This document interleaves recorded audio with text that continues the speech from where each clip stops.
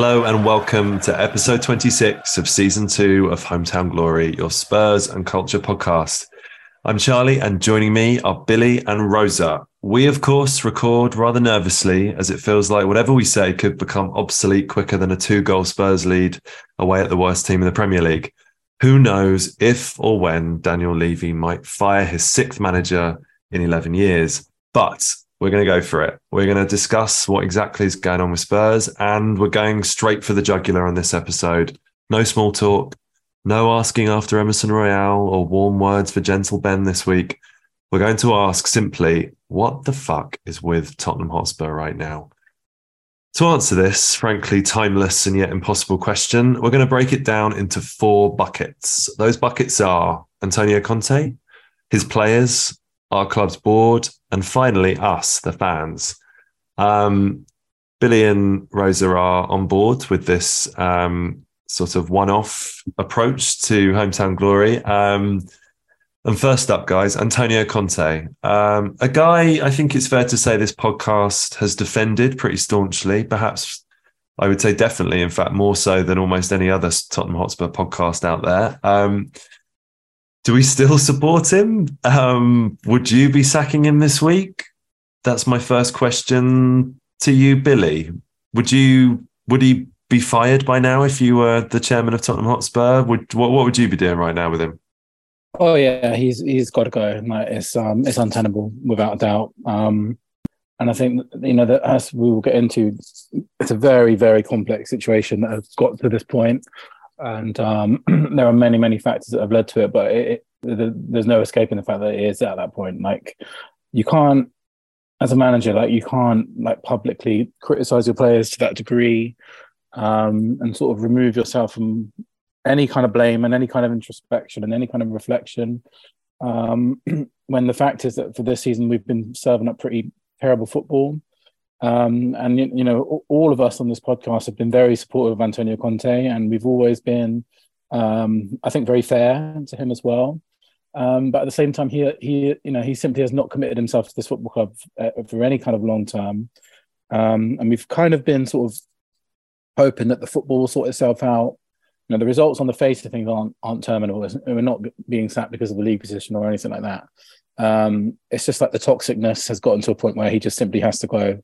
So yeah, I definitely would. I know the discussion that what has led to it to get to this point is a very complicated one, which I know we'll go into now. But yeah. The fact is he just has to go. Yeah, it's got to that point where there's simply no other option. Same question for you, Rosa. Would you be sacking Antonio Conte right now? I don't know, man. No.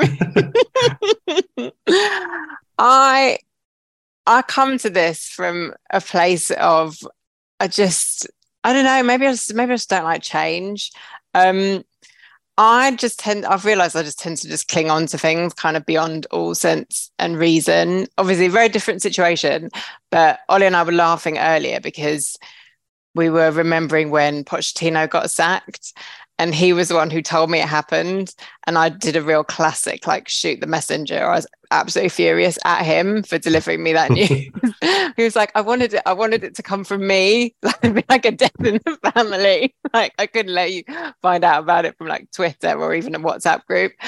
I really resist these points because I think I can't stand the chaos. We've been so chaotic as a club about our managers. I'll almost just be in it for however, until the ride is definitively at an end. I will kind of cling on.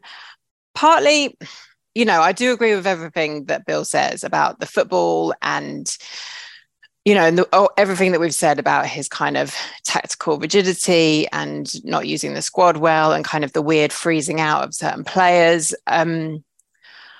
But at the same time, if you're Conte, right, and I'm just thinking about everything that sort of led up to his outburst, right? And if you're Conte and, one of your closest colleagues fucking died, and then some of your other friends also died, and you've had a horrible time personally, and then everybody went off to the World Cup and then came back, and then immediately you had to go off for surgery, and you got up off your sick bed, clearly against doctor's orders, right? He obviously didn't get the all clear from his doctor to come back to the club, and came back and then made himself sick again because of it. I'm not saying he's right to do this, and obviously there's, everyone's got their own take and no one person is in the right on this, but I can so imagine being in his head and being like, I did this. And now I'm not in favor of sports people in general sort of pushing through the pain in what is potentially quite a dangerous way. I don't think that sets a great example necessarily, but that's what he did. He did it. He came back and he made himself very, very ill. So I can understand it from his perspective in that way of just being like, I did this, man, and these guys can't even focus for 5 minutes at the end of a game. We're winning. So I get why most people have just completely just run out of patience, run out of sympathy, but I haven't yet. It's a real shame that Ash isn't on tonight, because I think he would perhaps, in him, you would have the only other person in the whole of the Tottenham Hotspur supporter base that perhaps has still got some Antonio love left in the tank. Maybe, I don't know. Maybe also my dad. Maybe some of this is just me challenging my dad, because who is basically a Conte ultra at this point. Let me ask you though, when it's been a few days since the rant at St Mary's, how have you sort of processed it? Because it's a lot to take in, right? I think being a Spurs fan is a complex web of emotions at the best of time. But I think when your club is essentially turned on by its own manager, which is kind of what happened during that rant, and I think there are reasons why, but he went all guns blazing on the players, on the culture of the club, on the board, whatever press line has been put out that, it was only about the players, it wasn't about the chairman or anyone else, it was just the players, which is kind of not great in itself, really, that you're happy to just hurl a squad of players under the bus in that fashion, if you ask me. But anyway, it's a lot to take in, because in lots of ways, right, we all have our issues with how the club conducts itself, which we'll get on to. We all have issues with how our players seem to have it sort of baked into them, this capacity to chuck away leads and to freeze in big moments and to be, shameless sort of lily-livered fools at exactly the point where we want them to stand up for themselves, etc., etc. But when it's the manager doing it, and I think there's that vibe where it's like, come on, we have a rough enough time as it is as Spurs fans. We don't need our own manager. We don't need our own manager, sort of twisting the knife as well, right? I don't know, Rosa, how have you dealt with that complex web of emotions that sort of rant maybe or maybe didn't spark for you? I don't know. I mean, I definitely go into sort of protective mode on these occasions, and I just kind of shut down. I go, oh God, this mental thing's happened, and I'm just not going to think about it as I'll think about it as little as I possibly can, which obviously was not very successful because there's just kind of endless noise about it. I don't feel that bad about it because, again, I feel like I'm in this place where I can sort of, I don't think it was the right thing to do, but I can sort of imagine Antonio Conte just being like, this is my last play. Yeah. Maybe this will light a fire under those fuckers. But are you willing to give him that benefit of the doubt? Because I think what a lot of people are contending is that he's gone into exit strategy mode where it's all about propping up his own reputation, throwing whoever he needs to throw under the bus to ensure that he gets out of this predicament with his world-class coach rep sort of maintained. What do you think? That just doesn't that's not totally compelling to me, to be honest, because unless he's just got to the point where he wasn't sick of us before and now he really is. I don't really see why he wouldn't have just left in January when he genuinely was sick and everyone could have just gone, actually, Or unless maybe he thought there was actually a chance we could do something this season, and now he's got to a point where he's like, actually, this is not going to happen. You know, I don't know. It doesn't really, you know, we all knew we were getting a very dramatic, emotional Italian, and that's who he is. And yeah, honestly, I suppose we all probably, you know, if we did our research, we would have known that this was going to be the likely outcome, because he did it at Juventus, he did it at Chelsea, he did it at Inter Milan, where he flames out in this very dramatic fashion where he tries to sort of take everyone down with him.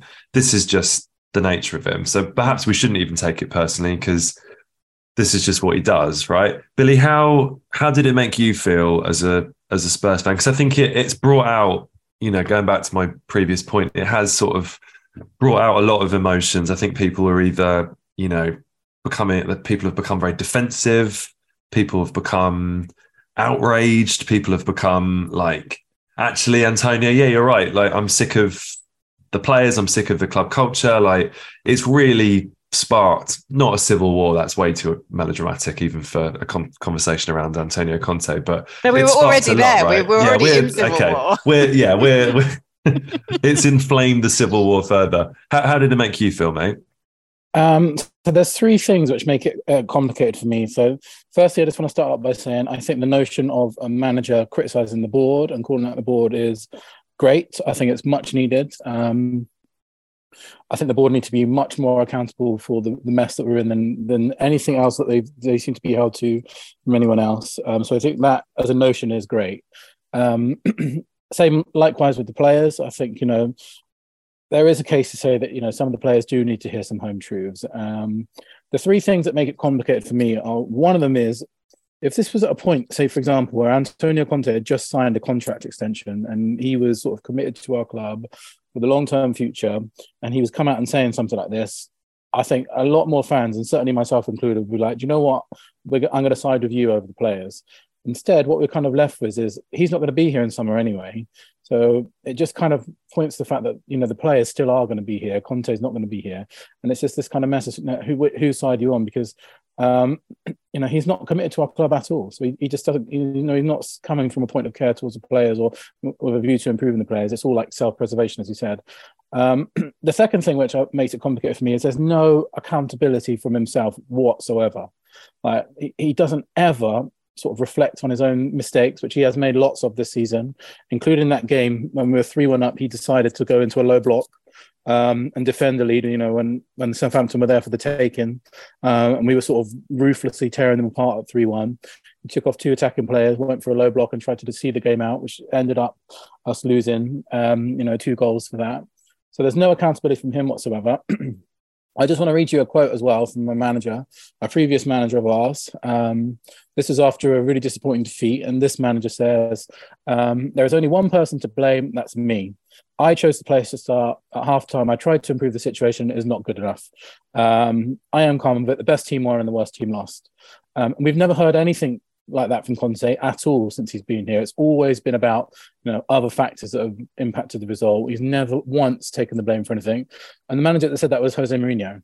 So, you know, we sort of see Jose as a similar kind of character, but there are plenty of times when Jose he sort of shields the players over himself. I think as a manager, you've got to do that. Jurgen Klopp does it all the time. Like, you don't, as a manager, it's very rare that they come out and totally just degrade all the players that have just played in the pitch.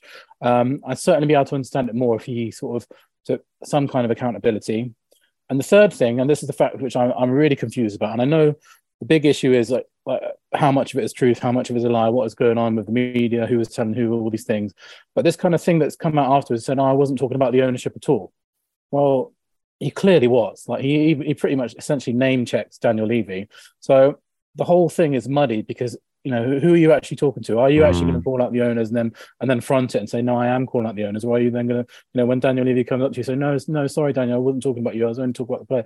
It's just kind of the whole thing, I think, is surrounded in like, what are his motivations for doing this? Where's his own accountability?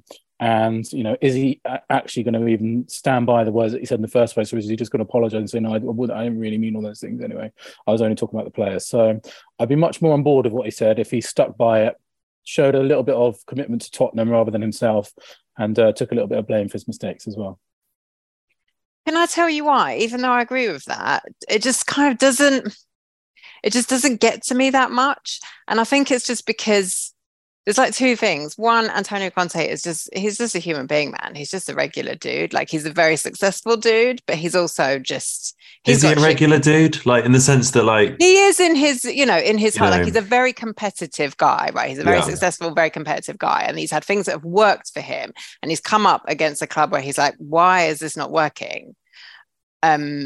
Why can I not make it work like I used to? Who knows what that's done to him kind of psychologically? That's interesting to me. But also that is interesting. Yeah. But also, and I think he has kind of, in a way, where maybe other people, other coaches would kind of say, oh, actually, maybe I do need to think about things a little bit differently. I'll try something new. He's just kind of retreated into himself, which also hasn't helped. So I find that really interesting. But also, ultimately, he is just a regular dude, and he just has tantrums like the rest of us, and can't control himself like the rest of us can't at times. And while I look at him, like, I wish you could be just like a bit more professional. Also, so many times I've walked away from Tottenham just being like, just fucking burn this club down, man. And in a way, he's just lobbed a grenade right here. And I'm kind of like, I've wanted to do that many, many, many times. I kind of can't hate him for that, you know? And also, we're just... You know, with Tottenham, you could just sit here and you can just try and look at things logically. And I'm sure there are loads of logical explanations for certain things, why certain things have gone right, why certain things have gone wrong. But there's also just, it's so messy, man.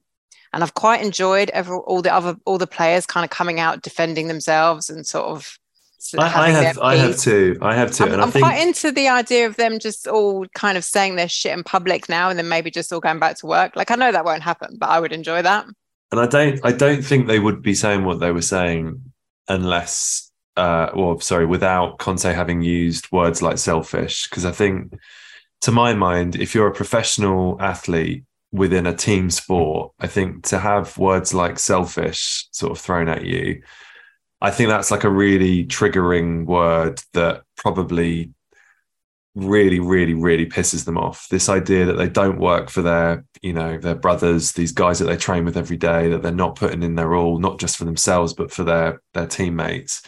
And also, like, it kind of confused me that, because, like, to my mind, this group of players aren't selfish, I don't think. Like, perhaps lacking in quality and confidence and that sort of killer instinct, perhaps, yes, but I don't know that I would call them selfish. And maybe we're straying into sort of the next topic here, but I don't know, Billy, did that sort of, does that resonate with you at all?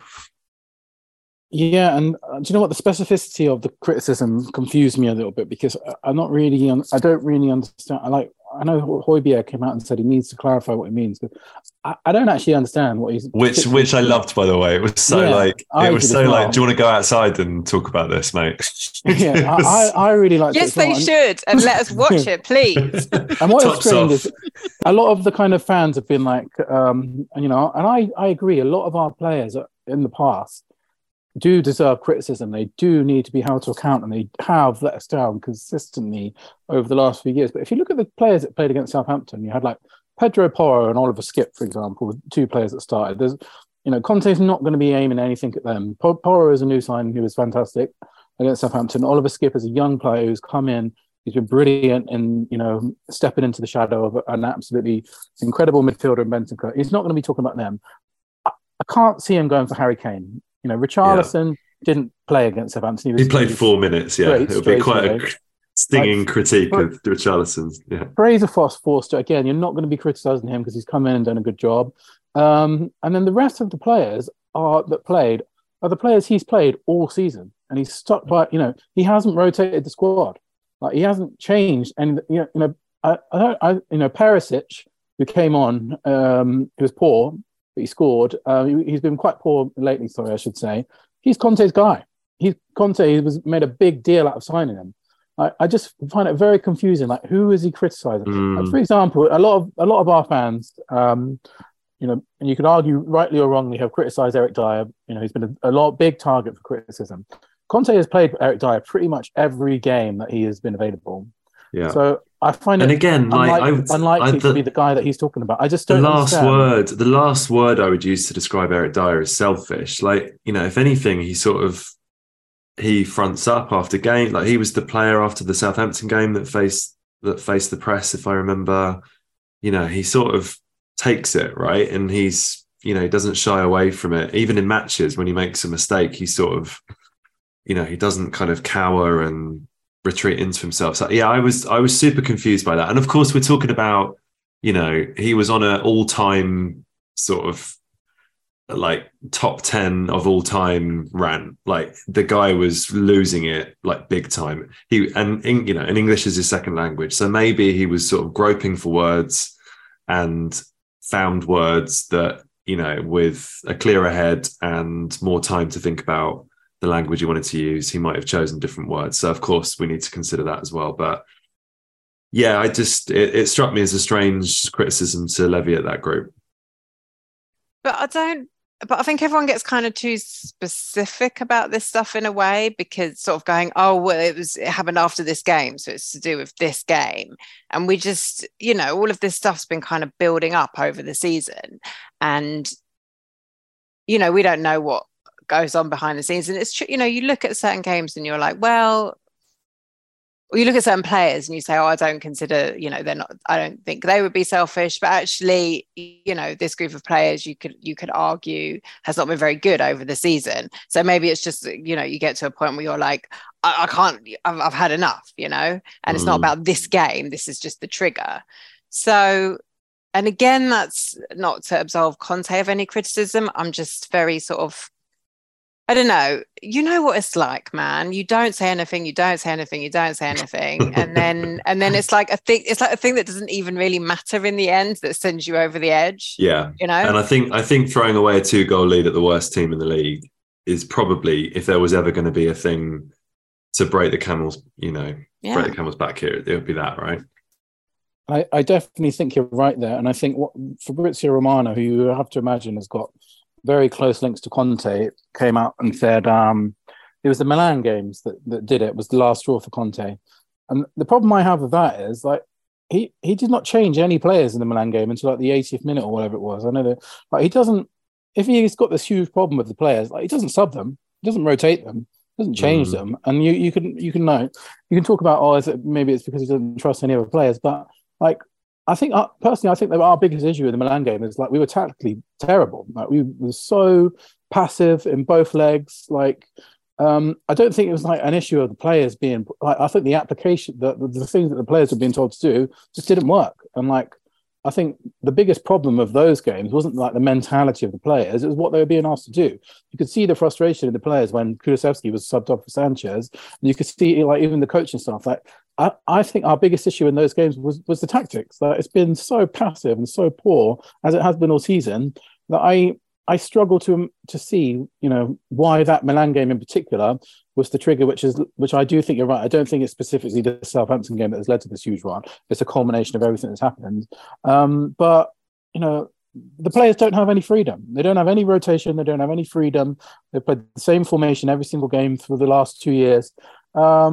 And I think that is as much part of our downfall as anything else. And I think the lack of plan B as well, right? I think, you know, that to me has been the most disappointing thing, particularly the last few weeks, where you're just watching these sort of games sort of peter out. And, you know, whether it's the Milan games or the Sheffield United games or the Wolves or the Leicester games, there's just sort of nothing until it's almost way too late. And it's, you know, we'll just chuck on an extra forward. And, you know, I am mindful with this sort of criticism because I think it's very rare for coaches to, you know, go, oh, well, I play wing backs and mid game we're going to go to a back four. Like, coaches tend to have their systems and they tend to stick with them for, you know, pretty long periods of time. I think with Conte, it's a tricky one because at Chelsea, he switched to wing backs at half time at the Emirates, if I remember rightly, when they were 3-0 down, and then sort of struck gold with that, and they went on and won the league, and he's played wing backs ever since. So that, you know, I think hilariously, this is all Arsenal's fault. For fuck's sake. And we were the ones that lost the league as a result of it as well. Yeah, he beat us to the league. But and I suppose but we should wrap up the Conte section soon, or we're going to be here for hours. But that tactical sort of rigidity that we've mentioned, and I was reading, I've been reading all sorts of stuff this week about, Conte perhaps being maybe a tiny bit of a spent force tactically. And, there's a reason that he was at Spurs in the first place and he wasn't at a much bigger club than Tottenham. And, managers and coaches at the top level have a sort of sell by date. And maybe particularly when you look around Europe and you see which teams are at the top of those leagues, it's very hard to find too many teams that are playing that sort of conservative, reactive style of football that you could argue that Conte and obviously Mourinho before him like to play. Is it as simple as we got last season when we were playing one game a week and we were surprising teams and they weren't quite ready for us and then they weren't quite ready for Kulusevski and Bentancur in January? Teams have worked us out and we have had a coach who hasn't been able to react. And of course, there have been reasons he's been absent. There have been terrible tragedies that have, befallen the club off the pitch. But ultimately, he hasn't been able to react to the fact that teams have worked us out. Because I think, is that fair to say, Rosa? I don't know. I would, yeah. I think he's absolutely become entrenched. And I don't necessarily think that that's because he's, past it or spent force or whatever. We won't know, I guess, until he goes somewhere else. But I think absolutely he's become very, very rigid and and very conservative and kind of weirdly frightened in a way, which maybe also makes me weirdly sympathetic to him. I will just say one more thing about his outburst, which is, and talking about like whose fault it is, why is he blaming the players when he's obviously made mistakes? I think we all know the times in our lives when we get angriest is when we know loads of it is our fault as well. Yeah. I think that's fair. And, we can't speak for him. And we are talking about a man that, his ego, I imagine, far exceeds the egos of the people on this podcast right now. Our combined egos. And multiplied by several thousand times. But I imagine he's pissed off that he's basically, failed. In his eyes, this is a failure. Whatever his lack of commitment to Tottenham, however you want to read that, like he wouldn't have accepted this job without thinking, I can do something here. And of course, last season, he did do something. And we shouldn't forget that. And we shouldn't, we also shouldn't look past the fact that we are fourth, albeit we've got a load of teams breathing down our necks with games in hand, and we could very easily, be in seventh or whatever in a few weeks. But, there's every chance that we finish this season in fourth as well. And, when we move on to the ownership question, that is probably a rip-roaring success as far as ENIC are concerned. We're talking about a club where it's top four or nothing. Like that is seems to be the be-all and end-all for their ambitions, rightly or wrongly. So, final question, I suppose, like, has he been a failure, Billy? So I've been very, very critical of Conte on this specific podcast, but anyone who's listened to us over the last few years knows that that's never genuinely been the case. I think I was really, really into Conte. I really believed in him. I was really sold on everything that he stood for. And I just want to say a couple of things. So one of the things I want to say is, like, you've got this kind of view now that he's a defensive manager, he's a dinosaur or whatever. But last season, the football that we played, I thought was fantastic. I really enjoyed watching it. Like, we were cutting apart teams left, right, and centre. We beat Arsenal 3-0, beat Newcastle 5-1. Like, we were destroying teams all the time. I really, will look back on that period fondly, no matter what has happened this season. So I'm really, really grateful for that. I also, as I know you both have mentioned, I just want to clarify that I totally want to make sure that, it's very, very important to work out, to emphasize the human element of what's happened to him this year. Has obviously made a huge effect, as it would to anyone. And do you know what, quickly, I don't actually think enough has been like granted in that sense. Like, from reading and listening to certain things, I think it's been glossed over quite enormously. And I think people mention it as a sort of, oh, of course this happened. Yeah, but it's massive. Yeah, sorry, carry on. Sorry, Billy, go on. No. I totally. I think you know, losing his fitness coach is not just, you know, losing the fitness coach. He lost, you know, a serious influence on his life. That guy, it was from the way that the players spoke about him. You have to remember, I've only been with this guy for a few months. The way that they spoke about him, it was way beyond being a fitness coach. It was, I sort of personally think, like, inferencing from what has happened since, like, obviously that is a huge factor. And when we spoke about it, when it happened and everything that came since, and we immediately won with the Brighton game straight after, and then our form was dipped, pretty much never recovered since. Like, obviously it's been such an incredible factor on everything about him. I think they were sort of go hand in hand with each other, what they represent, the belief, the sort of values that he instills, and I don't think he's recovered from it. And, you know, you can't, and as much as I've been critical of Conte today, I don't think you can ever forget that. And that's certainly something which I'll always keep in mind when, you know, we discuss why this has gone wrong.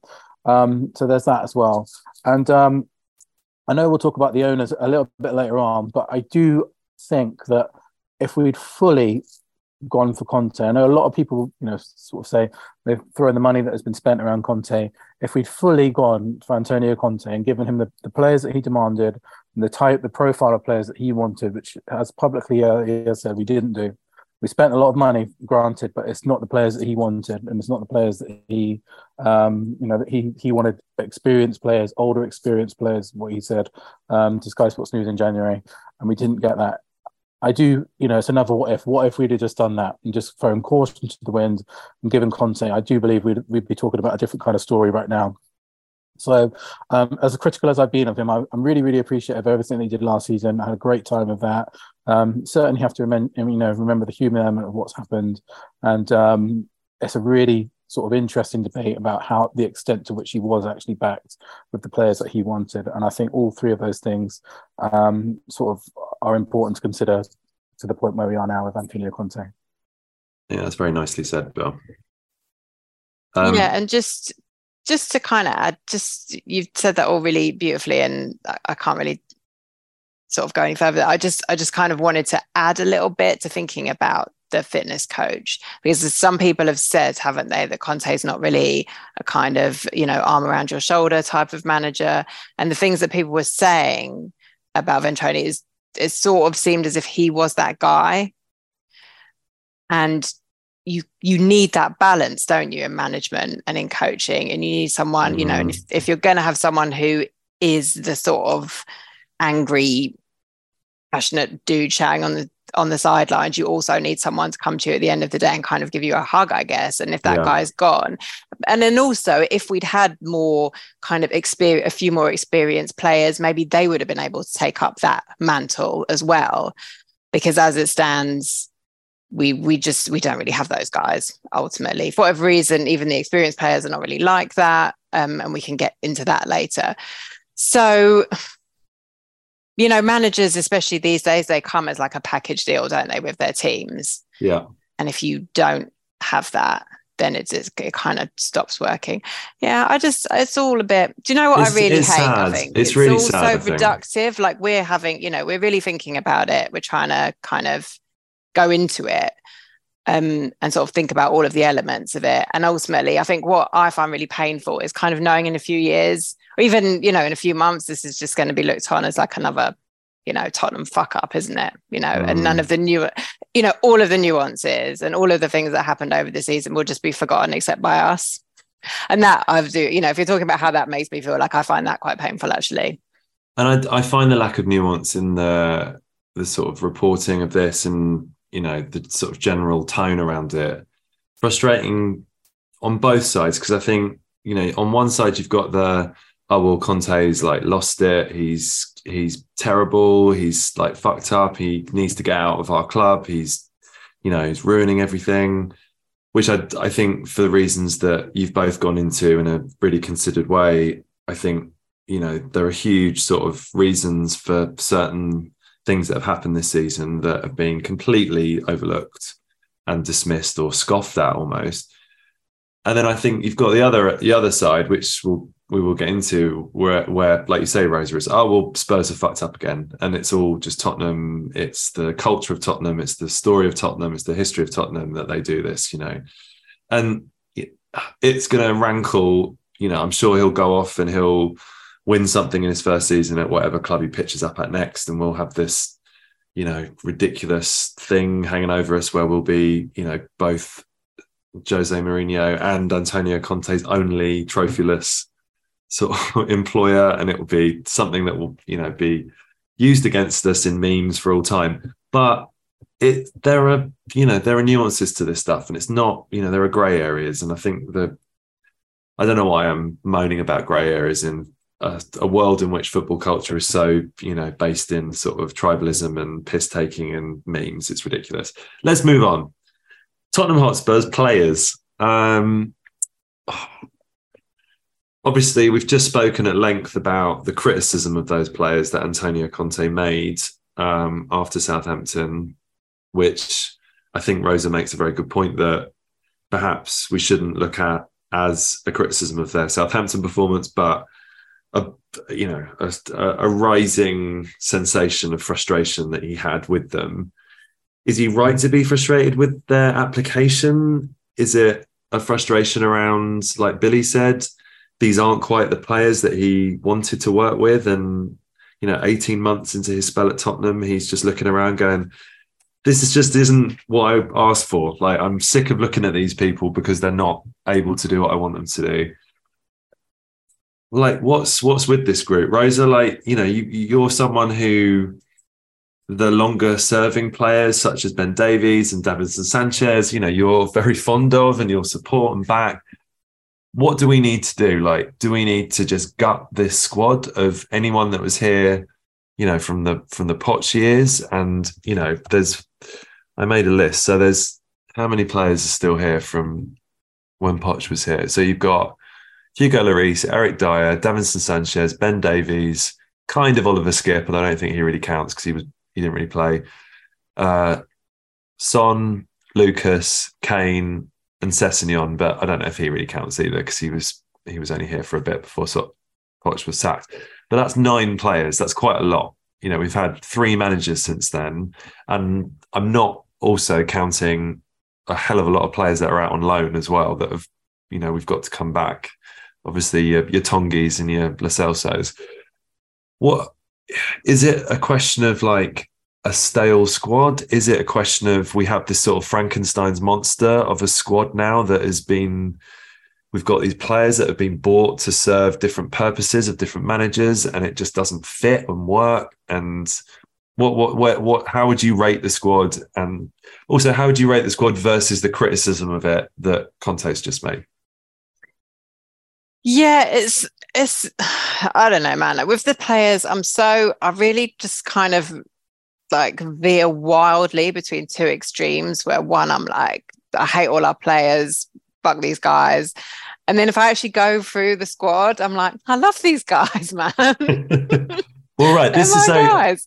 Just to butt in really quickly, this is kind of my issue with the whole the squad is terrible. Like if obviously there's this argument that, if you took away Harry Kane, Spurs would be a mid-table squad. If you took away Harry Kane from any team in the country, that team would be considerably worse off. Of course they would. He's one of the best players in world football. But even if Harry Kane, say, was to leave in the summer, there's still a lot of good, exciting footballers at Tottenham right now. Whether it's Romero or Porro or Bentancur or Kulusevski or Richarlison or Sarr or, there are players. There are some players there that we like and we're excited about, right? Players. We love players. Some of them play for Tottenham Hotspur. But that's fair, right? Like there is talent here. There is talent here. I think, to be honest with you, the rebuild was obviously necessary, and that was something that Poch talked about, right? And I think the recent rebuild has been largely successful, and part of the frustration has been for us watching is that we seem to, some of the players that we really like and think should be given a chance, obviously Spence in the early part of the season and Richarlison now, like Conte doesn't like.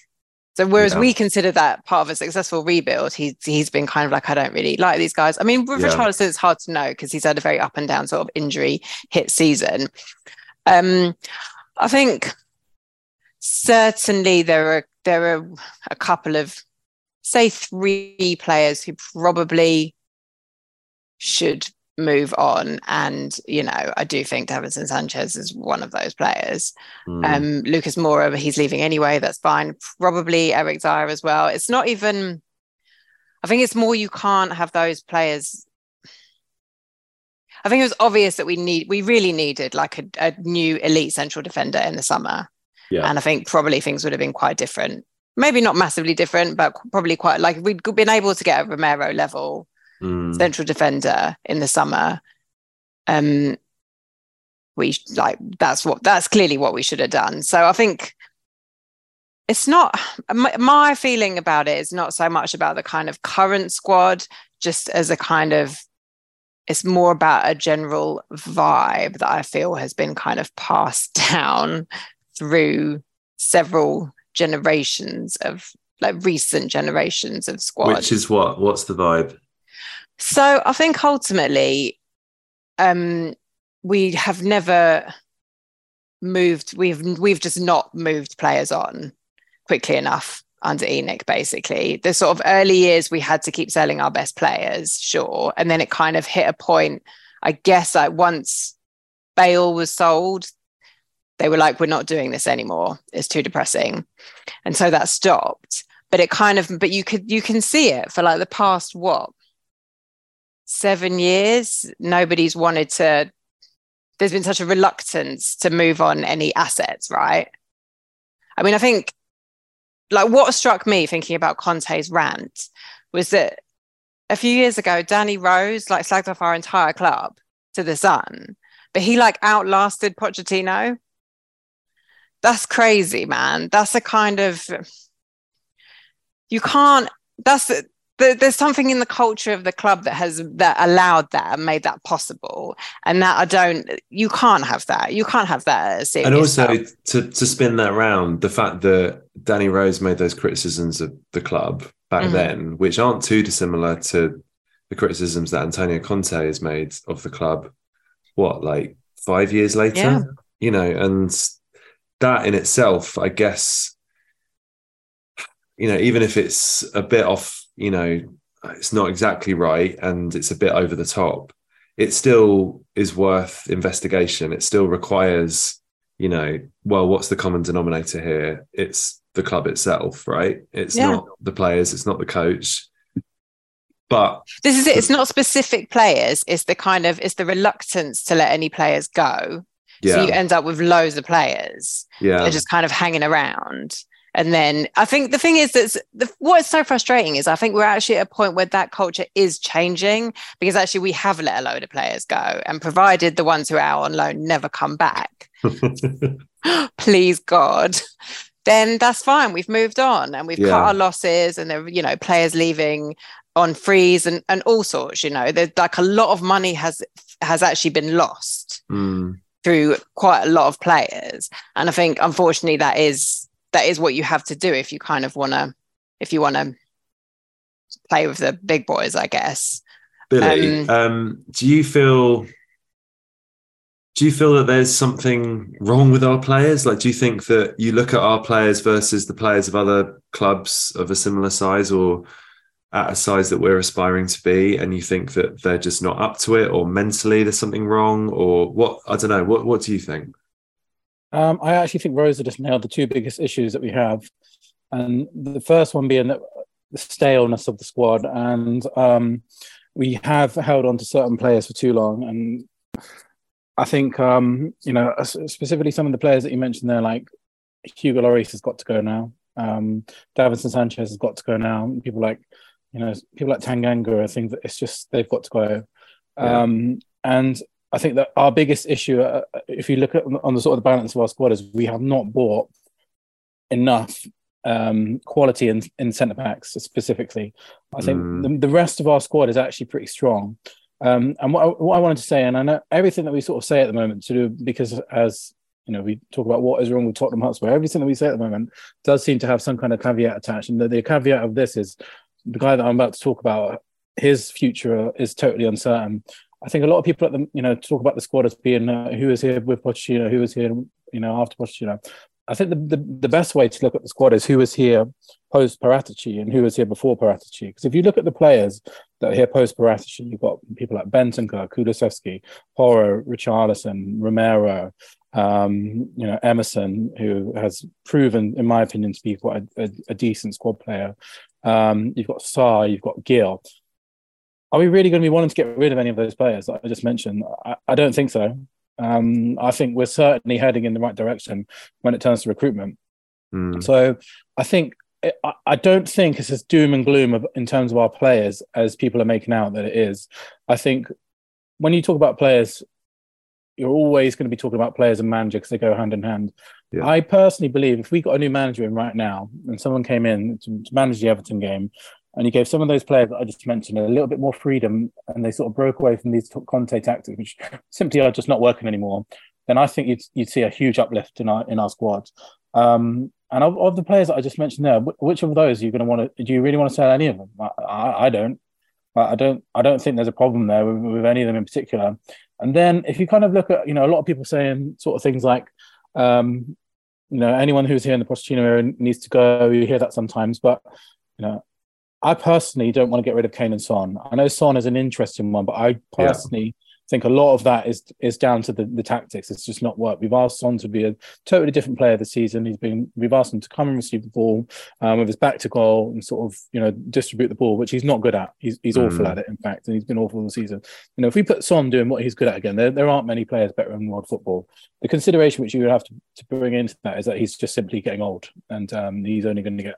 He's on the. But it's worth finding out, isn't it? Yes, it is. That's the thing. I would not give up on him. I think the particularly because if you're talking about replacing him, you're talking about you could argue that Richarlison could come and play in that sort of left-sided forward role, and maybe Brian comes back, and who knows. But in terms of what Son has historically done, and I think what potentially he could do with a new lease of life under a coach that's going to have him doing what he's, does best. It would seem a bit churlish to chuck him away after one bad season, I think, personally. Exactly. And I think of the 9 players that you mentioned, Kane and Son are regular starters. Eric Dyer is a regular starter. Hugo Lloris is a regular starter. Ben Davies is a regular starter. Out of those players I've just mentioned, I would only personally be looking to move on Eric Dyer and Hugo Lloris. I think Kane and Son, I still put them both as indispensable players for us. I know, that might cause a little bit of argument over, Son at the moment with the format, but I believe that's banned tactics more than anything else. Ben Davies, I think he's such an incredibly useful squad asset that I would not be keen to move him on anytime soon because of his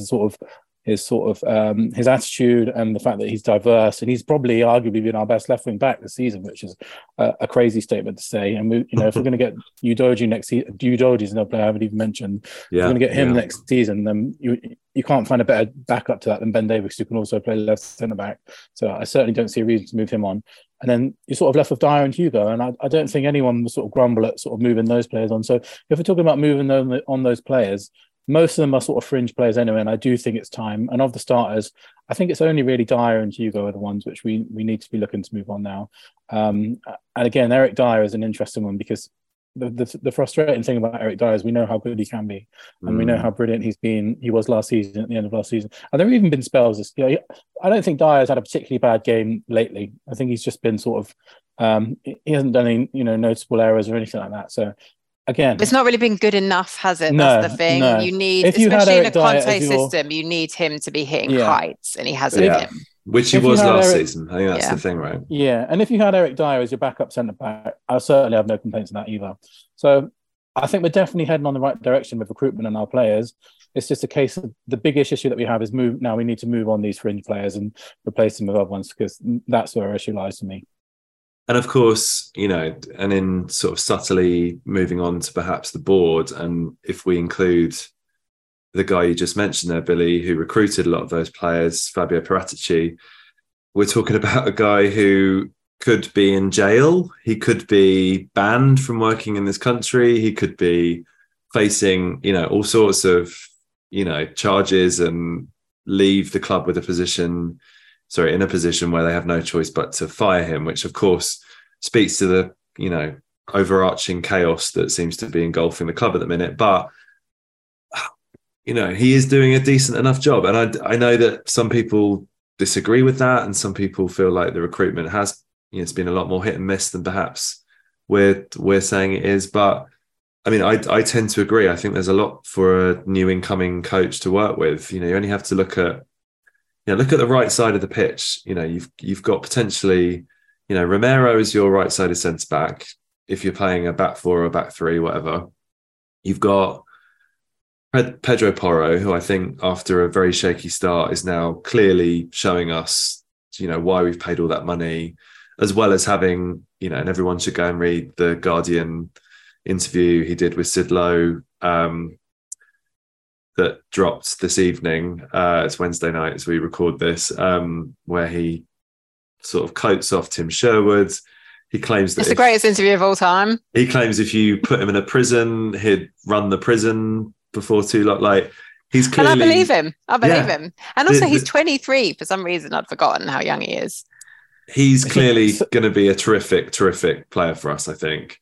And it's just so funny to me that someone who's been here for like 3 weeks just automatically knows who Tim Sherwood is already. That's such a... And knows exactly what to think of him as well. Yeah, I think beautifully, I think in the piece, he doesn't know like his name. He just knows him as like an ex-Spurs coach that's been slacking him off. And I think Sid Lowe has to tell him exactly who it is.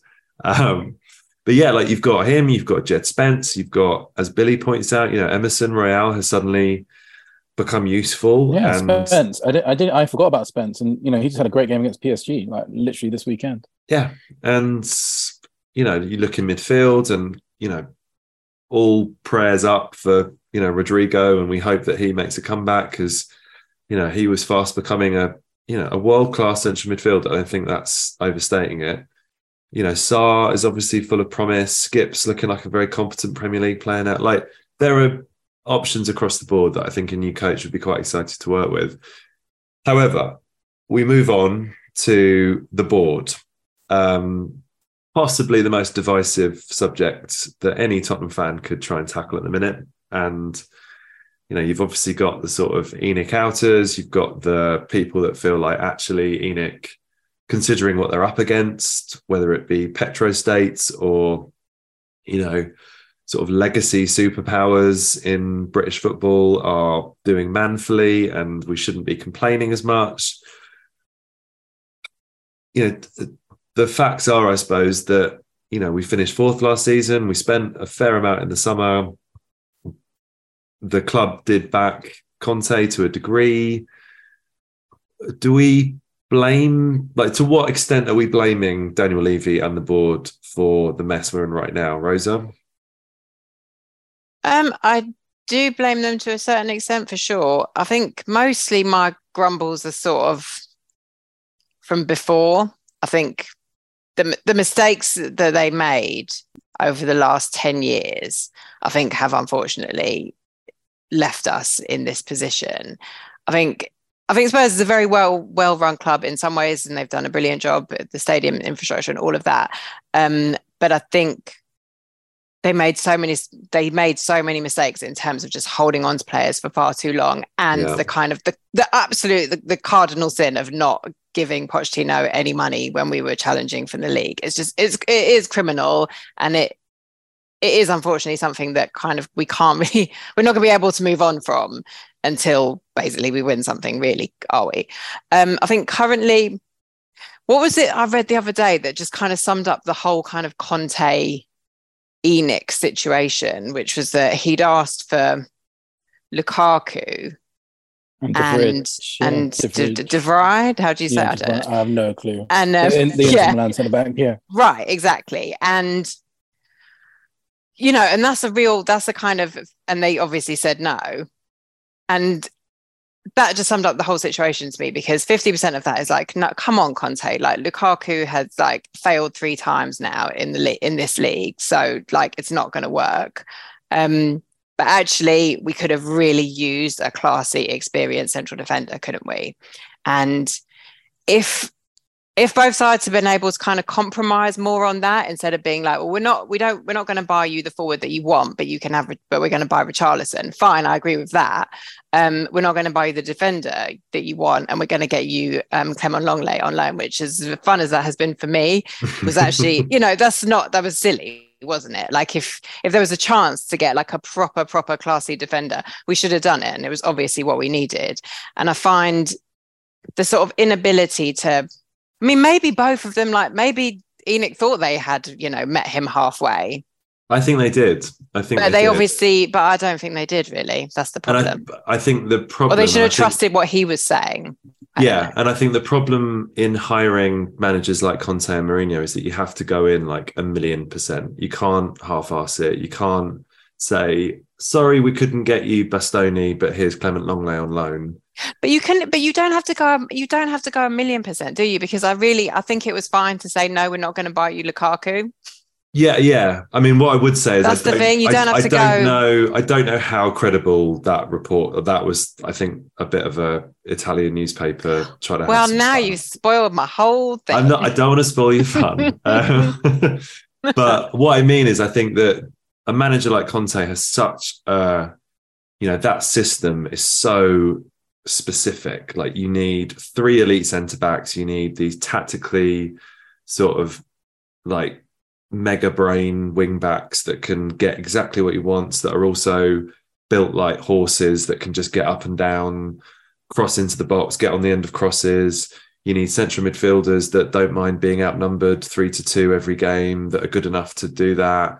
You need, wide forwards that can score 20 goals a season. You need a forward that can come and drop deep and score. Like you need all of these players that are so specific to. And he had quite a few of them, to be honest. He just, but also I can't imagine it. Like he can't have possibly thought he was going to get all of that at Tottenham. Well, that's the other thing. Yeah, this is an argument, but I suppose the counter. Maybe to that he thought he could talk them into it, and fair enough. There is to do, I guess. Yeah, and I think both parties probably thought they would, be able to. Work on the other to get them to see their side of, to agree with their, their way of dealing with this. To my mind, I just hope that, well, I suppose the issue that I think that Daniel Levy has is that he is just seemingly a bit obsessed with this idea that Spurs are now this super club and we belong at the top table, and therefore a very easy way to mark yourself out as a super club is by having a sort of A-list celebrity manager. And in a way, it's kind of easier to go and pay a celebrity super manager £15 million a year to come and manage you than it is to build a squad of 22, A-list footballers to actually contend and to win trophies. So I just really, really hope that we don't do this again, because I just don't think I can see it ending any other way than it's ended with Conte, that it's ended with Mourinho, because we can't give them exactly what they want. So we're ultimately just going to be, telling the same story in 18 months' time, which is why I think if Thomas Tuchel becomes Tottenham manager, we seem to be headed on that same collision course. My concern is that maybe because the club is being sort of, fattened up for market, and we need to be as attractive as possible. And I think and I might be wrong here, but I feel like in Daniel Levy's head, one of the shortcuts to doing that is by having a really flashy manager that everyone's heard of, rather than, a sort of young, talented sort of Pochettino in 2014 style coach, where we're at the beginning of a journey. I just feel like we just keep taking these sort of shortcuts and these, all they need is like an experienced winner and then they'll get over the line, when it seems to me, particularly when we're talking about some of the players we've got that need, a Pochettino style coach to build them up and to, get them into a proper functioning team. I just don't know if I trust that we're not just going to make the same mistake again. We're totally going to make the same mistake again. Yeah. Is it, Billy, are you confident that or in fact, do you think that is a mistake? Like what, is Daniel Levy's thinking actually correct and I'm way off? I think Daniel Levy's decision-making is absolutely terrible. I think it's by far our biggest problem that we have as a football club. And I think it is, we spoke about Conte, the players. I think this is the issue. This is the real heart of the issue, which is why we're at the same situation that we were in 18 months ago, the same situation we were when Pochettino left. At the very beginning of this podcast, Rosa said something which really struck with me. She said, in a few months' time, Antonio Conte will just be another Tottenham fuck-up. And how many of these fuck-ups are there going to be under Daniel Levy? There's, you can go back 20 years and these fuck-ups will happen. You can go back 10 years, these fuck-ups will happen. You can go back 5 years, you can go back a month. So many managers have fallen to this kind of thing where it's not worked. It's not worked. And I think the Enicket era has been fantastic for taking us to where we are now in terms of everything that's the stature of the club, the sort of global brand of the club. It's unquestionably been fantastic, like unbelievably so. The revenue that we generate now without any sort of the backing of a oil state or anything like that, it's been unbelievable. What is not unbelievable, I think Daniel Levy is a terrible football operator. I think he makes terrible decisions. This decision to sack Pochettino being by far the worst of all of them, and the decision not to back Pochettino being a situation which we're still feeling the damage of, 3, 4, 5 years later. And I think his tenure is sort of punctuated by these what if moments, like what if we backed Pochettino? What if we didn't buy, Sahar and Nelson in the Redknapp era? What if we bought Dybala? What if we bought Grealish? It's always like, it just like smacks of like incompetence and like never taking that risk to just really go for it. What Rose was just saying about, the Conte players, why not just give Conte exactly what he asked for? And if it doesn't work, then we move on. Why are we kind of half giving Conte what he wants and half giving him? We give him a lot of money, but players that he doesn't particularly. This guy Conte, he doesn't play players that he didn't ask for. I mean, we've literally seen it with Spence and Danjuma. He doesn't do it. So why are we? Why are we doing it? So I just think, particularly Danjuma, like that. It's just unfathomable to me that would even try it and be like, I think it was. Here's a bloke that you had that you had no interest in whatsoever. Can you please play him? Like, what a waste of money! It may have even been £2.5 million we gave to Villarreal as a loan fee. Said, Eriksen wasn't a Conte purchase at Inter, though, was he? No, I think, and he didn't. I don't know. I think he did. It's not totally. But and he didn't. I think he was for ages. I think he was disappointed when he turned up not so much disappointed from what I've read anyway. I think it was more that Eriksen arrived and it took him a while to get, because as we've discovered, right, Conte's system is super. It's super specific. It's all like regimented sort of patterns of play, and you get the ball and you do this, and it's all just very, it's baked in. Whereas Eriksen's obviously a bit more of a free spirit and goes and does his own thing. So I think it was more that it took Eriksen a while to sort of learn the playbook and to sort of understand his defensive responsibilities and all that kind of stuff. I think from what I read that Conte was actually like really wanted him. But I might be wrong. Fine, stop spoiling all my fun. Sorry, I'm being really annoying. I don't mean to be. And my feeling is like, so this Paratici hire, which has been mixed, broadly mixed to successful, like he just can't stay away. Like what he needs to do is, I'm going to run the commercial side of the club. I'm brilliant at it. Personally, I believe he's the best in the world at what he does. Like, the sort of the commercial side, the business enterprise, building all of that, the global brand. There's no better chairman in the world at doing what he's done. There simply isn't. What he's not good at all is the football side of things. He makes awful football decisions. So he gets Paratici to, on the face of it, make those decisions, but he can't stay away. Like reports say that he was very heavily involved in bringing Conte, which I believe was a good decision at the time because it did end up getting us top 4. And then there's those reports that he was the one who was sort of negotiating the Spence deal. I think for us to move forward, he needs to say, look, I've made another mistake. Conte has not worked out. This is my, we haven't had a full manager since, 2019 was the last time a manager at Tottenham had a full season in charge, which is crazy. It's not working out. And I think one of the biggest problems that he has is he doesn't know whether he wants to be Chelsea or he doesn't know whether he wants to be Arsenal. And he's kind of half and half of both of them. We'll have this sort of elite. He's sort of in this mind of, are we an elite club like Chelsea where you go out and spend, loads and loads of money and you try and win a trophy that season? Or do you want to be a project like Arsenal are at the moment? And we can't decide which of those two things we want to be. And we end up being neither. And I think for us to have any kind of future, he needs to step away from these football decisions. And if it might not, let's not pretend that Paratici is not very likely to end up being banned from football. He needs to get someone in who's better at it than him, and just say, look, it's been 22 years now, and I haven't really, delivered any of the major trophies that I wanted to deliver as chairman of the football club. I've done all. Billy, could you, to play devil's advocate a tiny bit though, if you're Daniel Levy, I imagine at some point when you're listening to criticism like you've just been making, he could turn around and say, look, if there hadn't been a stupid handball decision given against Musa Sissoko, 5 minutes into the Champions League final, or if they turned up a bit better in a few different finals, I could be looked at as the guy that delivered a Champions League final to Tottenham and a league title, all of this stuff. Like, we have really, really, really nearly got there on so many occasions. Is that, and also, I too believe that Tottenham would benefit from fresh personnel, fresh energy, a fresh approach at the top.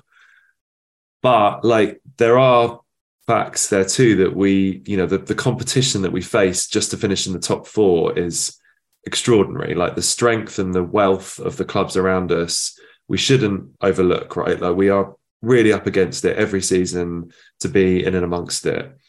I think, the cup competitions is a completely different thing. And I think our approach to it, that's where I get a bit sick and tired of the whole ENIC thing. Because I think ultimately it does feel to me that it's top four or nothing. Like, top four is the whole point of the season. Every season it's finishing the top four. Everything else is a bit of a bonus. When at this point, 20 odd years into their regime with one League Cup, surely they must. And I feel like this season particularly, and I think that's why the defeat at Sheffield United was felt so keenly by supporters, was, Jesus Christ, can you guys not see what we want here is just an FA Cup?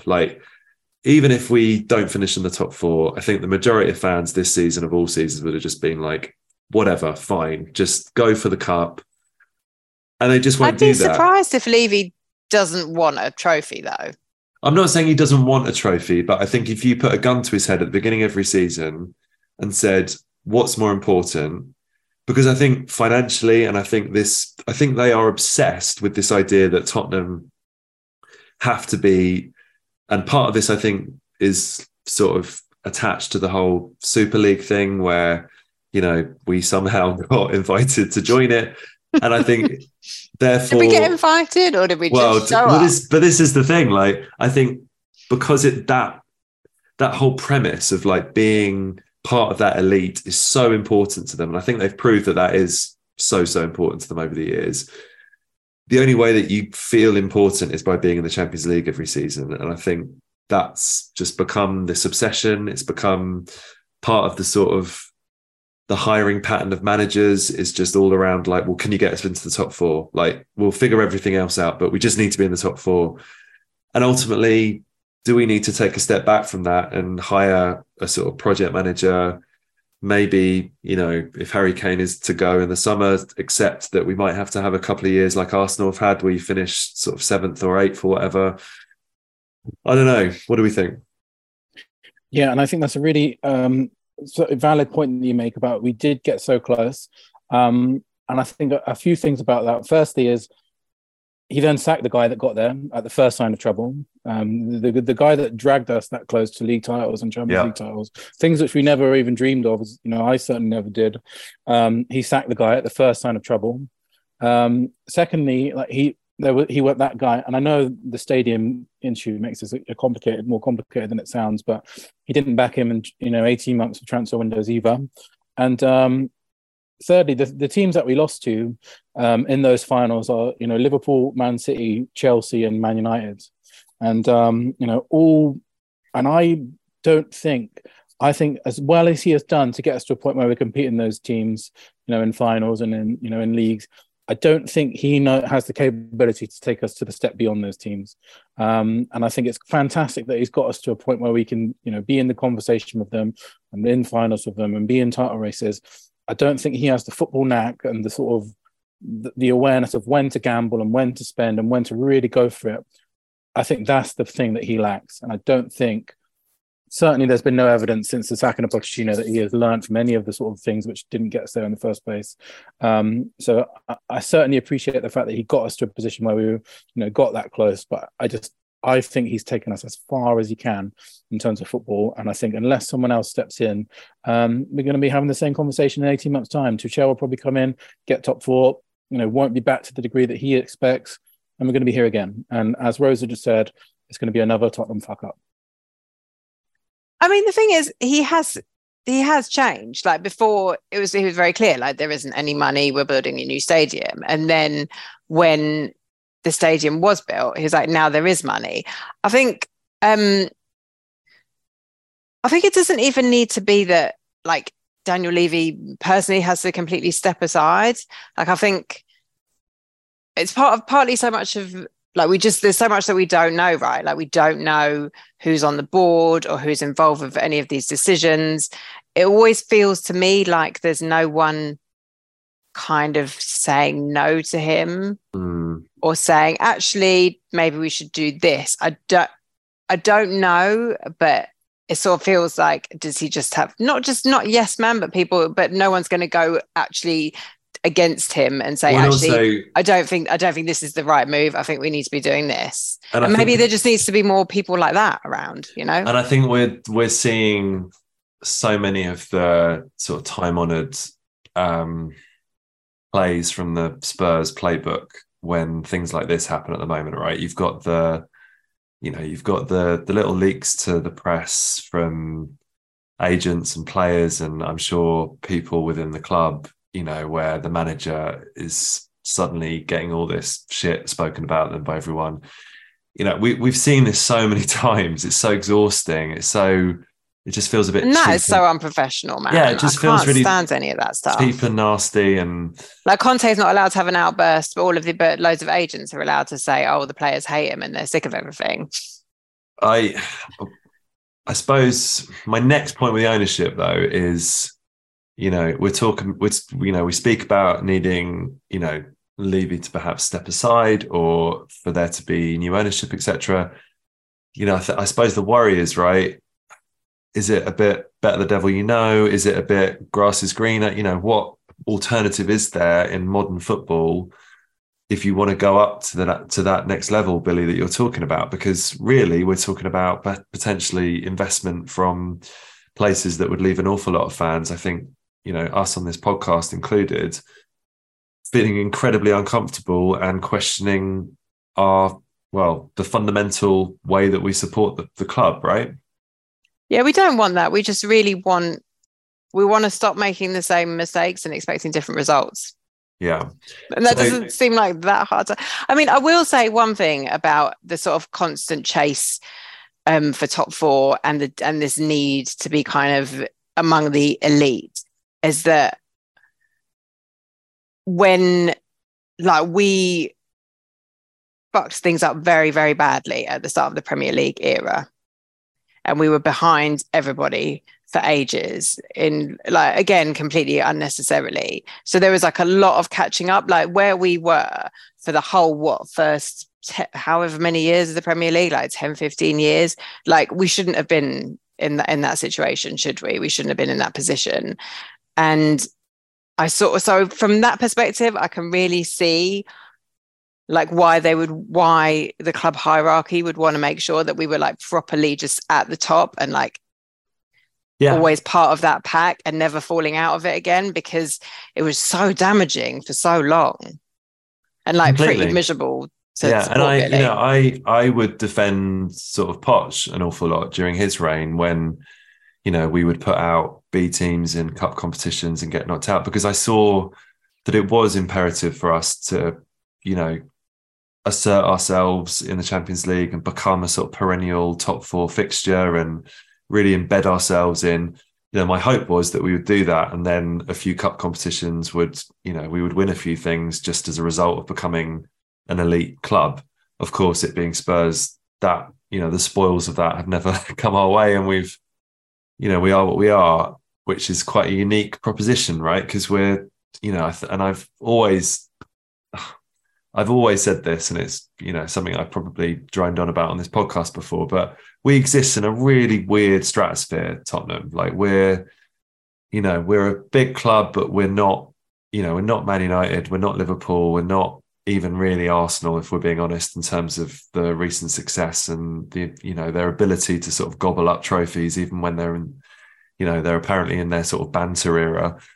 We're not, because they had that, because they started on the front foot at the beginning of this whole era.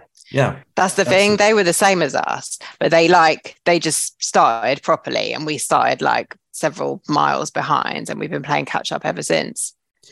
Yeah, we're not big enough. You can. We're easy to punch. Us, also, you can punch up at us and you can punch down at us, and we exist in this very odd little world. And in so many ways, I am incredibly grateful to this ownership for, like you say, Rosa, dragging us out of the sort of laughable state we were in under Sugar, and the complete sort of handicap we had from starting the Premier League years in such a amateurish fashion, to be where we are now, which is playing in a probably the best stadium in world football, with a lot of incredible footballers, doing relatively well. We're in fourth in the league, right? Like we're not talking about Tottenham in a relegation battle, which again, I know you shouldn't look back and go, well, we are just not Tottenham men, but that's the whole other thing. Yeah, exactly. But yeah, it's, what do we do now then? Like, what do we do now in terms of, what do we think, more to the point, what do we think the best course of action for the ownership is in terms of who do they go out and recruit? We haven't really mentioned the sort of managerial hunt in any great detail, possibly because who knows, like we could get off this podcast and Tottenham could have appointed a manager. But what would you do, Rosa? What would you do if you were leaving now? Like, would you get Poch? Would you get Tuchel? Would you go for a sort of left field Vincent Kompany, Michael Carrick, Ryan Mason sort of pick and really start from the beginning? What would you do? I think I would either just go Poch, because for all the reasons that we've just discussed so many times on this pod about kind of he sort of deserves it really, or I would just say, okay, let's just forget about it for the rest of the season, and go for like Vincent Kompany in the summer. I would take Tuchel off the table immediately, because even if it would work, we need something to kind of to bring everyone together. I think that's part of football. That's actually a massive part of football, isn't it? Like all fans together. And also, like, we need someone that's our guy. I think I'm so bored of this idea that we sort of pick up. And, the Chelsea thing is its own thing altogether. But, Tuchel will always be a Chelsea guy because he won them the Champions League. He would have to really go some to trump winning a Champions League. And, like, what did he do? He won like 4 trophies in about 3 weeks or something at Chelsea, didn't he? Like, they still adore him, that fan base, and quite right. Mourinho. But let's just give it to someone for whom this would actually be like exactly. A crowning achievement, basically. That's what I'm saying. And it doesn't need to necessarily be Poch for that. Like, part of me thinks that we just need to get that out of the way, like collectively. I think we probably do. We probably do. I mean, reading between the lines, it seems like it's probably not going to be him, I would feel. Billy, do you think that's a fair read, just based on what we're hearing? Yeah, and I know last time we had this conversation, I think it was 2 or 3 weeks ago, he was my first choice, and there was a big part of me. But we'll put it this way: if he came in, I'd be delighted. Like, I certainly would be. I just need something to cling on to right now. It's been a cold. It would give us a real endorphin really rush, right? And I think we can all admit that. Seeing his lovely face. Yeah, and I've never ever connected to a manager more. It's unlikely that I ever will again. Because that was a really, really special time and something that I'll always remember. But there's a real part of me, and it's becoming stronger and stronger, that just kind of hopes we just do something brave and just go for Kompany or go for someone like that, like Gallardo. Just do something like really out there. Just go, right, it's not work this sort of emulating Chelsea thing with these big managers.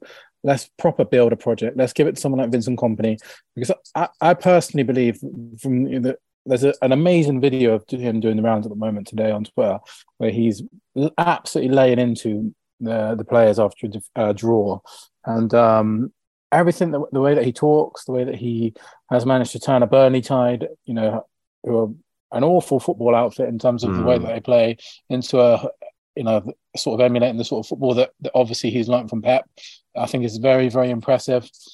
And I just would love to be brave and let's just do it. Let's really go for it. Let's have a manager who's good. Because if we don't, Man City are going to do it. They're going to do it eventually. And why don't we just get in there first, get this guy? And if, you know, I see some people worry about a situation where, well, as soon as the Man City job's available, if he's doing that well at Tottenham, where he's still in conversation with a Man City job, then we're in a lot better position than we're in right now, for sure. So there's a part of me that would just love to do something daring. You know, our club motto to dare is to do. Let's just be brave, get a project manager in and just go for it, because, you know, we're kidding ourselves if we, you know, trying to be Chelsea all the time and hiring these Chelsea managers. We're not that. We're never going to be that. You know, that's not us. Let's be Tottenham and let's just do something brave. And also, let's not be embarrassed of the fact that we're not Chelsea, man. We don't want to be them. Yeah. We don't want to be them. Why are we copying them? Like, what is this desire? We've hated them for years. Yeah, I don't want to do this. I don't want to do it. I want to do something brave.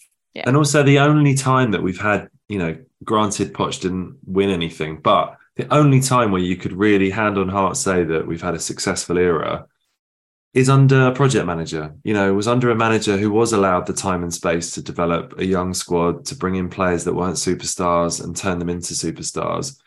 It's sort of maddening to me that Levy can't see the one time he got it so right, and albeit, you know, as sort of the story goes, he wanted to sign Louis van Gaal and couldn't, so, you know, had to go down this road instead. But he did go down that road and it was incredible. And surely that must be, I mean, you know, and we're obviously reading all sorts of reports at the moment and who knows what's going on. It sounds like the club have kind of gone to ground and they're not really letting an awful lot out. So I think a lot of what we're reading is just guesswork and agent talk at the minute. But, you know, the fact that in one breath you've got talk that Tuchel is, you know, there are talks going on there versus, you know, we're talking to Sporting about Amorim, who I think would fit that sort of project manager kind of bill and company. And, you know, it seems like we're all over the place. We so seem to be heavily linked with the Frankfurt manager. I don't really know too much about Frankfurt from everything that I read. He plays like sort of Jose style counter-attacking football. Like, so it's just, I mean, but I think the most important thing is what you said. Like, you can't really read too much, and it's all just noise, isn't it? Like, yeah. I hope the actual club know what they're doing. And I know, again, as I've said the whole way through this podcast, there's a huge caveat to all that. Is if Paratici is the man who's choosing this manager, is even going to be here in a few months. I just hope the club know what they're doing. They make a brave decision and they stick by it, because we need some leadership right now so badly. We badly just need a bit of leadership. And it's almost as if they need reminding that us fans would really rally behind a brave pick. I think there's this sort of weird, and I think a lot of it is to do with what I was asserting earlier about Levy thinking that getting a sort of flashy celeb manager is a shortcut to success, and it shows that we're, you know, sort of a big club, etc. But it's almost as if he needs sitting down and told that, like, no, the fans just want, like, we want another Poch type person. We want someone that's going to build from the ground up and make us proud and play the football that we want to see. And if it takes a season or two, then fine. And I think, you know, Arsenal doing what they're doing is awful in so many ways, and is actually, you know, we haven't really spoken about this, but I think some of we have on previous podcasts, but not on this one. I think some of the angst and the stress around the fact that this season is a disaster, like, this is awful, everything's terrible, is to do with the fact that Arsenal are 8 points clear at the top of the league. Like, loads of it is to do with that. If Arsenal were ninth and we were fourth right now, I'm not even sure that there would be quite the same sort of bellowing for Antonio Conte. There's no way. People would be upset about the quality of the football, I'm sure. But we would also just not be spinning out in the same way. No. You know, the madness of this is we're third in the form table at the moment. That's actually so hilarious. We're deep in crisis. I will say this. I was talking to a Leeds fan yesterday and he was just like, I'd love to be in your shoes, a crisis club in like the Champions League places. Yeah. And honestly, that was a sobering moment.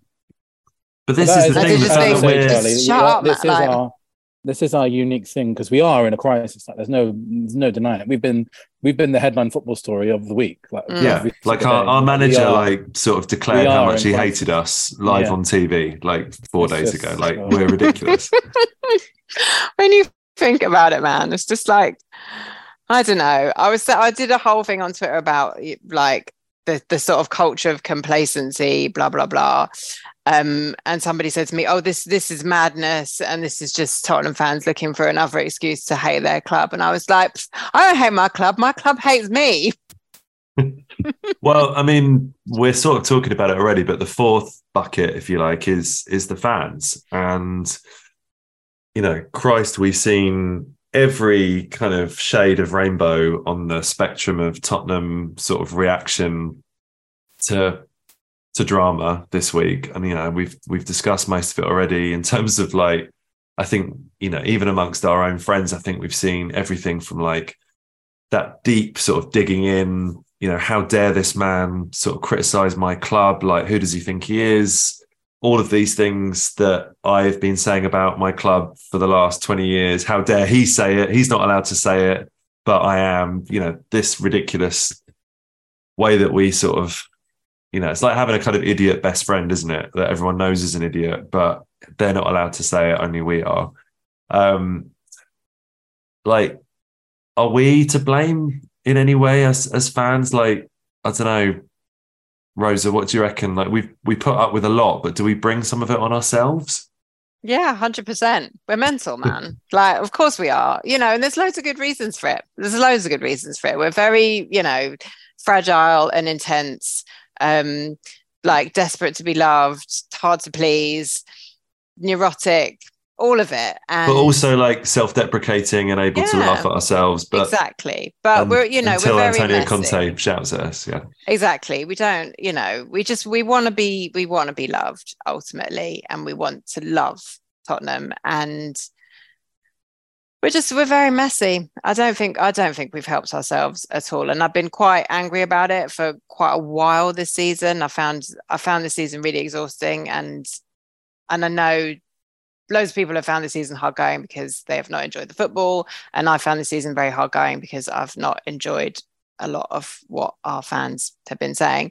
But I'm mostly at peace with it now, to be honest, because I just think, well, takes all sorts, and we've got a lot of a particular sort probably in our fan base.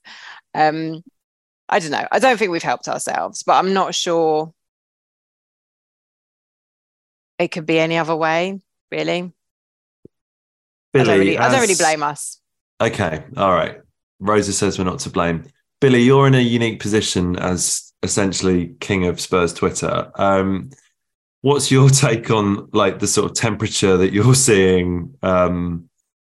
Is there a split, or do you feel like the fans are kind of unified at the minute in terms of what they want to see? No, I think there's a huge split at the moment, and which is why I think we're more desperate than ever just to have something to get behind. I think there's, for the reasons that we've just spoken about, everything, all the three things that we've just spoken about before, every single one of them is very divisive. ENIC are very divisive, Conte is very divisive, the players are very divisive. And the Pochettino area, we were all united, like largely for the majority of it. It's the first time in my life, certainly, where we've been that united. And I hope there's something we can get back to. But I'm just going back to what Rosa just said. I don't blame the fans at all. Like, we are we're in a unique situation. So firstly, we pay the highest prices in Europe to watch our football, and it's not been good enough. Secondly, we're constantly battling off the media and the Twitter and all this stuff, about Tottenham bottling things, and that's not really, to some extent it's true, but certainly we're the butt of jokes when we don't deserve to be all the time. Like, for example, the Leicester season, this perception that we bottled it when we were never top once, and that's perpetuated by the media all the time. We're constantly on the defensive about our own club. We're constantly the butt of people's. get people like West Ham fans making trophy jokes about us. Like Newcastle fans make it like we're constantly defending our club against people that have no right to even chat to us. So I don't blame the fans. I think we get a tough ride as Tottenham fans. We deserve to be to feel that joy again and it speaks to that weird, unique place that we hold, right? I think exactly the fact that we can get sort of bantered off by West Ham fans in one breath. Yeah. And Newcastle haven't won a trophy in 50 years, and we're the sort of one, and that's exactly right. We're the sort of unique stratosphere where we're the butt of every joke. When we've been finishing above those seasons for like 10, 15 years consecutively. So it's a very strange place to be in as a Tottenham fan. So I think it's needed more than ever that we just have someone that comes in, unites our fan base, because we deserve it, man. We've been through the trenches, and we deserve to come out the other side now. I think that's a wonderful point for us to wrap this special Deep in Our Feelings episode of Hometown Glory. Just quickly, because we can't ever do an episode of Hometown Glory without a little nod to culture. Just give me one quick fire culture pick from each of you this week. Rosa, you first. Oh, sorry, just trouble unmuting myself there. I will give you The Bandit Queens, which is a novel by Perini Shroff, which is fantastic and has just been longlisted for the Women's Prize for Fiction. Excellent rapid fire pick. Billy, yours, please.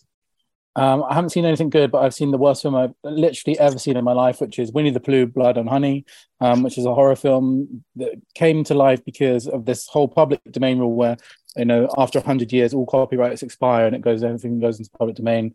And it is legitimately the worst film I've ever seen. So do not watch that. Okay. I was also going to shout out something terrible. I watched the first episode of Daisy Jones and the Six, the TV adaptation of the book. Absolutely awful. Like, I can't believe how much money was spent on something that's so cheap and nasty. It's incredible how cheesy it is. Like, it's kind of laugh out loud funny in how bad it is. But on the flip side, Puss in Boots, The Last Wish. Yeah, that's my man. A double recommendation now. It's the second time. Yeah, sorry. I couldn't resist it. And I'll tell you why, because I'm so happy that you did I tweeted that it was really good. I tweeted, took the kids to see Puss in Boots at the cinema on the weekend, ostensibly so we could have naps after a rare late night out. But it's so fun. I had not a wink of sleep. How dare they make such a good movie when I needed a rest? And Universal Pictures replied to me with simply, "Who's your favorite fearless hero?" The amazing song that should have won best song at the Oscars. And I think you saw that on Saturday. And I remember we were talking about the sort of wake of the defeat and everything. I was like, more importantly, Charlie, I really need to know what you thought of Puss in Boots, because I was like, I'm sure he's going to love it, but if he doesn't love it, I'll be really disappointed because I fucking love that film. You heard it here first. Billy cared more about my opinion of Puss in Boots than he did Spurs 3, Southampton 3. Maybe we do deserve it all. you, Rosa, you're the next in line. I know. The thing is, it's so fun. It's so fun. One of my kids has already been to see it. She went to a birthday party to see it. So I think you can watch it at home now. I think it's available to rent and stuff. I thought you were going to say you can watch it by yourself, Rosa. And do you know what? I can and I will. You genuinely can. It is an adult cartoon film for sure. It definitely is. It's brilliant. Sorry, I turned this into an extended section on Puss in Boots when I was making you guys be rapid fire. That was a very special episode of Hometown Glory. Thank you both so much, Billy and Rosa. I really enjoyed that. That felt cathartic. That felt incredibly needed. And let's just keep our fingers crossed that by the time we've edited this and put it up, that Thomas Tuchel isn't in fact Spurs manager, and all of this is completely pointless listening. Thanks ever so much, Billy. See us home. Up the Spurs.